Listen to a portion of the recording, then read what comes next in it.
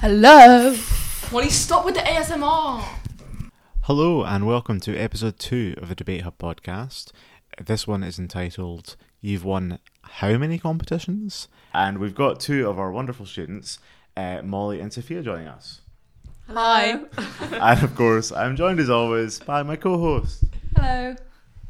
Dr. Etheridge. So today we're talking to Molly and Sophia because they are at the end of their junior season, which means that they are coming to the end of year 10 and are no longer considered juniors debaters. Now, to give some context, Molly and Sophia are about as good as you can possibly get at juniors debating, and the sort of evidence for this is there's a competition. Yes, they're now dancing in studio. There's a competition called the International Competition for Young Debaters, which is held jointly by Cambridge and Oxford in alternating years, and is generally seen as sort of the closest thing we have to World Championships for under 16s, because of course the World Championships is for kids up to the age of 18. Recently, at the finals day of ICYD, Molly and Sophia broke first with 3 firsts and 1 second out of 4 rounds, meaning that they sort of topped the ICYD tab. They've also done other good things in debating. They won LSE Juniors earlier this year, and Molly won UCL Juniors this year, Sophia won UCL Juniors last year, etc., etc. So they're very, very good at debating, is the long and short of that. They've both been debating since year 7, and we're going to talk to them a little bit about their experience, some of their thoughts and recommendations. So I think starting from the start, girls, how did you get involved in debating? For me, it was kind of something that I knew I had to do going into the senior school, but didn't really know like the form it took. So like in the junior school, I did the kind of like very rudimentary like debating society there, which is basically where we like looked at our iPad and like looked up why is animal testing bad for about half an hour after school one day. But I really, really enjoyed all the very few, but all of them, the public speaking stuff that we did at the junior school. And because of that, when I got to the senior school, I was like, I want to do this. So I kind of just signed up for a debating competition, which was a mixer with another school, had no idea what I was doing. I'd never been to the club before, but I kind of enjoyed it. So I started going to the club, and that's how I joined basically. Mine was quite different. I started in year 7. I joined Model United Nations, and it was kind of boring because I didn't speak as much as I wanted to, basically. And Dr. Etheridge was running both debating and Model UN at the same time and convinced me to switch over to debating. So I did, and Model UN kind of died out, and now I do debating. I like the implication that you leaving made Model UN. I was the only person there. You have to keep in mind that when she says Dr. Etheridge was running them at the same time, we mean at the same time, like they were on the same day, like running between classrooms at the same time. Really classic aspersions on my professionalism here, girls. Yeah. It's fair. We quickly decided debating took priority over Model UN. Maybe we should do a podcast about that at some point, actually. But yeah. Just that can go on our hit list podcast of things we don't like and why. So you both started in year 7. Molly slightly towards the start of year 7 and Sophia slightly towards the end of year 7. So this is now the end of year 10, so you've been debating for more than 3 years, both of you. And at some point between the end of year 7 and now, which did include a pandemic, we'll point out, you obviously made a decision where this went from being like a hobby or something fun you were doing to something you were taking quite seriously, because even if you are very, very talented, being like the best does obviously take a lot of dedication and a lot of hard work, and you've both put that hard work in. When did that decision, I want to do this well, happen, or how did it happen, or was it even conscious? The day that I joined, because it's true. Because I saw other people debating who were much better than me, older girls who'd been doing it for longer, and I was like, you know what, I want to be as good as them or better, and I want to win everything. I wanted to win all of the Model UN things that we didn't actually do. So, naturally, just transferred that over into debating. For me, again, it was slightly different. I don't have quite the same competitive spirit as Sophia. So for me, I didn't go into debating. I didn't even know there was a lot of stuff you could win. I'm not sure I knew there was competitions. I just kind of walked in, was like, this seems kind of interesting. But I think in terms of actually aspiring to win larger competitions and do well at things like ICYD or ICID or whatever you want to call it, it was a gradual thing for me. So it was never conscious. I just was doing more competitions, and it never occurred to me to not sign up for competitions or not come to the club. And I the more I did it, the more I enjoyed it. So I was and the better I was getting in it, and then the better you get, the more you enjoy it again. So I was just snowballing into doing bigger things. Was there a moment or a series of moments at any point in the last few years where you kind of realised that you were actually very good, or that you had the potential to be very, very good? In year 8, when Olivia and I broke gold at Edinburgh Juniors, and we didn't win that final, but it was kind of a moment of like, oh my goodness, I can actually break at things, and I've just lost this final to 2 people who are about 2 years older than me anyway. So and then the next year when we went on to win the same competition, I think Edinburgh was basically my kind of realization, my moment of realization. Yeah. I don't think I had the same moment of realization. I still probably have a lot more doubts than Sophia does. But I think the closest thing for me was... the context is basically that I only won a competition for the first time this year. I really only broke gold, as far as I'm aware, kind of last year. But the thing that I'd always done kind of okay or well at was the speaker tab. And so I think for me, the first thing, just because it felt to me like one of my first major successes, was I think it was topping the Edinburgh speaker tab that first year you guys got into the gold final in year 8. So I don't think it was a big moment of like, I'm going to be really good or anything like that, because I still don't think I've had a moment like that. But I think it's just, that was at least something that like motivated me, because I'm like, okay, maybe I'm not winning competitions, but hey, here's a metric I can win on. Like, yeah, super interesting. Very different routes to confidence there. I'm also enjoying the contrast between you guys and your attitudes versus the alumni we had in, and their like super chill approach to debating. It's very entertaining. So given that then, for students who want to be very competitively successful, what would your advice be? Do everything. Train. Yeah. And sign up to like as many competitions as possible. Judge, because especially if you're any speaker. No, but especially if you're like me and you're a whip speaker as well, I find it really, really, really helps to be able to judge a BP debate. Just keep showing up consistently as well. And also in training, when you're having a practice debate, using that debate to focus on whatever you know that you're bad at.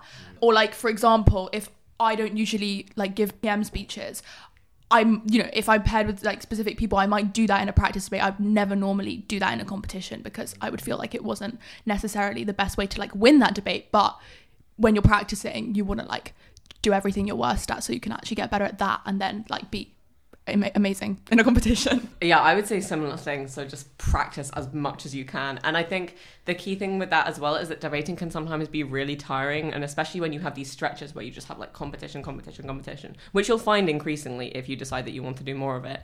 It's just about like keeping doing those. Sometimes like on the day of a competition, you're gonna wake up like, I don't want to do this, or you're gonna go to practice and you're gonna be like, I've had a long day of school, I'm exhausted, I'd rather sit out, and maybe even if it's just like judge for today, just do the debate. Like, obviously, judge when you're judging your years and stuff, but when you get the opportunity to do a practice debate, always do it. If you get into habits of just sitting out again and again, you won't want to do it. And I've felt myself wanting to do that, but I'm so glad now that I haven't. Yeah, when you're halfway through the spring term, just remember it will end. Yeah, exactly. And you'll be fine in the debate once you get into it. It's just about motivating yourself to start and not letting yourself fall out of what can be hard to especially start during prep time. Yeah. I think these are really good bits of advice, not least because certainly we've definitely seen over the years students who just love doing the thing they love to do. So if it's like, I love rebuttal, I will do that for 4 or 5 minutes, no matter what, my coaches say. So yeah, I think that's definitely a really good tip. And definitely, Molly, what you were just saying there about the amount of debates it takes to work through the tiredness kind of thing. When it's round 4 of a difficult competition, you need to have had experience of debating when you really don't want to. And I think that's a really useful tip. I was going to say, these were really good tips, girls. I think the consistency thing is so underrated, because I think a lot of debaters, or a lot of prospective debaters, sometimes say to us things like, oh yeah, next year I'm going to like take it really seriously, or like next year I'm going to commit to it. And like, that's fine. But I think the interesting thing about Molly and Sophia is, Molly wasn't as big a fan of online debating. I think that's fair to say, right? I hated it. To be fair, I really didn't like it either, but I had to get through it. I didn't. I kind of stopped for a while because I hated it so much. Yeah, so I think there was definitely a pause there for Molly, and I think there was actually an interesting thing where I think, because you said you were later getting to finals than Sophia, I think because Sophia did sort of overtake a little bit because she was still debating during online, but then the last sort of year and a half you really like caught up. But I think it is important about that consistency, because it's not that you guys like one term a year or for a couple months are like super motivated, do every competition, every training, and then like slack off for a few months. Like you really are like every Thursday we're there since year 7, like just like weekly. And even when it was online competitions, you were still coming to training because it was in person. So I think that thing of like, some people do maniacally commit for like 6 months and level up. In general, a law of diminishing marginal returns in how much debating you can do in a week, in a day, even in a month or a term. But you can do a very consistent amount every like week. Do training every week. Do a lunchtime practice every month. Do a competition, and over like 3-4 years, the sort of rolling effect of that is absolutely enormous. Yeah, sorry, that's just one thing. It is worth speaking at things like lunchtime practices, even if you're used to 5-minute speeches and you're only getting 3 or whatever, like just because just for different situations and different sorts of debates make you really focus on different things. So it is worth doing debates in like different circumstances to usual. I think the thing as well is if you're literally doing like a large volume of debates, you're also getting through more motions, and like it can sound like a small thing, but motions and variations of motions and things that aren't the same motion but really have the same arguments just keep coming up. So if you've done debates, you've literally just debated stuff that is more likely to come up again, and that is going to be like a hack to doing well. Yeah, I think that's a really good point, actually, approaching the same kind of problem from different sides, but also what you were saying there about the amounts of time, even doing a short lunchtime debate, I think that kind of makes sense of your ability to cram so much in when you do have 5 minutes. We talked before on one of the podcasts about the time at Cambridge, Sophia, when you managed to cram in like a million things into 5 minutes. I genuinely still don't understand how. Neither do I. But I do think, well, one reason I think it was possible is because you have practice trying to do that in 3 minutes. So the more you're used to kind of honing, the more likely you are to kind of pick the salient stuff when it matters. So that's the good stuff then. So what would you do differently? This is a tough one. Yeah. Picking out things you might have done, that you would want to change. I would have read the ICYD semi-finals motion properly. Oh my gosh. Yeah, that is same. a very good one. Mm-hmm. Both. Yeah. Yes, for context, a couple of key words were missing when the girls read that particular motion that would have perhaps changed the outcome of the semi-final. Wrong case. Yeah. let's not remind ourselves of traumatic Everyone memories. has to go through reading the question incorrectly, I would have, once in their lives in some form. And this is going to sound really like annoying and cringy, but I would have like not beat myself up so much when I didn't think I was as good as other people like doing the club. And honestly, at times it was like definitely true, especially because I just did stop for a while in year 8 because I genuinely couldn't deal with online debating, and I was just hating lockdown in general, to be honest. But like, I think the result of that and the position it put on me, I found really difficult, and it didn't stop me from doing debating, but I was just giving myself a really hard time before and after every debate, and it might have been true, but it was never helpful to me. Like, I never got better because of it. I got better because I just kept doing debating, and honestly, I got better faster the more I started enjoying it, and the less I sort of kept pushing this kind of like imposter syndrome on myself and stuff, which is definitely a lot of people struggle with that in debating, I think. Even if you don't, Sophia, a lot of people do. Sophia's giving me like a skeptical look. It's not to you. Yeah. So yeah, I guess I just would have like just go easier on yourself, even when you do feel, and maybe you literally are like behind the pack, because going hard on yourself doesn't actually get you anywhere. You can practice and be nice to yourself. I think even at times this year, Molly, despite the fact that I think there was a good stat where you've not fourth at all this year, obviously one UCL juniors, LSE juniors, broke first at ICYD. I think you were best speaker at LSE, best speaker at UCL. There was a time this year where you're like, I just don't know if I'm like really debating as well as I should. maybe this is my plateau. Maybe it's all downhill. You didn't take a first in one practice debate, like maybe a little perspective. So yeah, that's fine. Debating is particularly harsh because it like criticism is inherently criticism at like your intellectual abilities, basically, right? So I feel like it's a lot easier to just have an off day. Like as soon as you're tired, there's the potential for you to run a really bad case, not read a word in emotion, and then get like heavy criticism on top of it, because OAs can be really, really harsh, and it's just worth remembering that like someone has to take a fourth in every room, someone has to be criticized in every room, and it's not like personal, and you're not like silly. Okay, just moving kind of, I mean, I think I probably can anticipate your answer, but I wonder whether you could nuance it for different types of listener potentially. Would you recommend debating? obviously, like, yes, I'm not going to say no. But I do think that I've seen people love it more than others, right? And I think that it's, as with everything, certain types of people are always going to enjoy it more. I think, especially if you're going into the like UK BP school circuit, you have to be fairly competitive, I think, or at least, you know, or at least have some sort of drive to complete 4 rounds, potentially 5 or 6 in one day. I think you also, like, I just think you have to be able to, and this can be brought up over time as well, but I think you have to be able to deal with pressure and stress quite well. Time pressure, but also like, oh my gosh, I don't know what I'm doing pressure.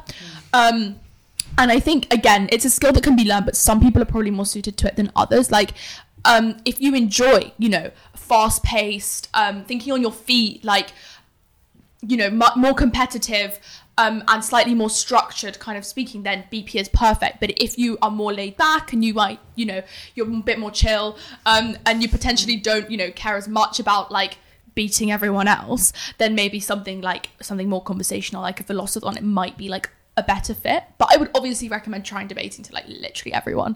Yeah, I think kind of similar. I would definitely recommend like just going like to your debating club and just starting doing some of it to literally everyone, because even if you don't like enjoy the competitive side, I promise you it helps you in a billion different ways. One, you can flex to family members, not that's the most important thing, but I promise you they love it, and other parents as well. Yeah, you'll be true. the favorite friend. But more importantly, just being able to like think of arguments quickly and being able to justify them. If you take history GCSE, that's going to be great for you. If you take P&R GCSE, that's going to be great for you. Just generally in life, at dinner table conversations, you're going to feel more confident engaging in them. All of these kinds of things, it's helpful. But I think there is a line between recommending everyone to like go to debating and recommending everyone to like do like mega debating, which I feel like is different, right? Like, I think debating can be for everyone. I think that don't go into it with the intention of like, I am joining debating because I am going to win X, Y, and Z.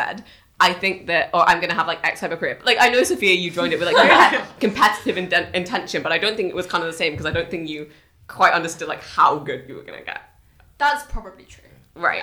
Like, so I think, I think that means that, you know, by all means, everyone should go and try it, but just see how you like it. Like, you know, and then you can do more if you want and you can do less if you want. Either way, you're going to gain valuable skills, so don't worry. And also, if you do I would recommend to everyone who enjoys like going to their debating club to sign up for one competition and try it. But if you really, really hate that competition, and not because of the debating, not because you're taking thoughts, but because you actively dislike like what you're doing and you're getting stressed or tired, you know, they're very loud. Everyone's always talking, not just in the debates, right? Yeah. And they're tiring. Not so much at juniors ones, but anyway, yeah. Well, but if you really, really dislike the actual competition, like it's the sort of thing that is, because it's very like mental as well, it can be very mentally draining to do something like that for an entire Saturday that you don't enjoy. So like just knowing yourself. Yeah, so I think like in summary, give it a go, but don't force yourself. Don't force yourself, yeah. Yeah, I think we would agree. We would. Wouldn't we? Certainly don't force yourself, absolutely. Yeah, and I think it's a really key distinction there that just like, you know, if you want to get in shape, another gym metaphor that everyone hates, right? It's the gym. Bingo card. I don't understand these references. Yeah, like it's great to go along and for a couple of weeks like try a new thing like the bike or running or even lifting weights. But it would be absurd to go along having never lifted weights before and be like, right, I'm gonna try and break a powerlifting record, or I'm gonna become like you know, The Rock. That is a very, very silly thing. And if you do go along to the gym and you do weightlifting for a couple of weeks and you hate it, like, why are you still doing it? But I think we would very much do the same for debating. So that brings us to the end of another episode of a Debate Hub podcast.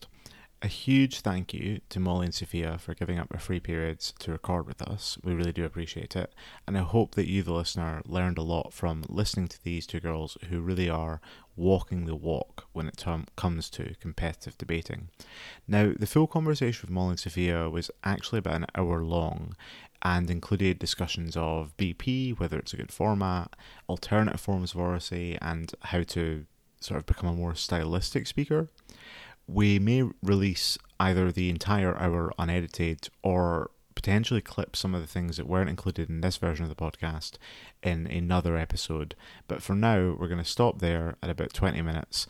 We hope you found it useful, and we'll see you on the next episode of the Debate Hub podcast. Thank you.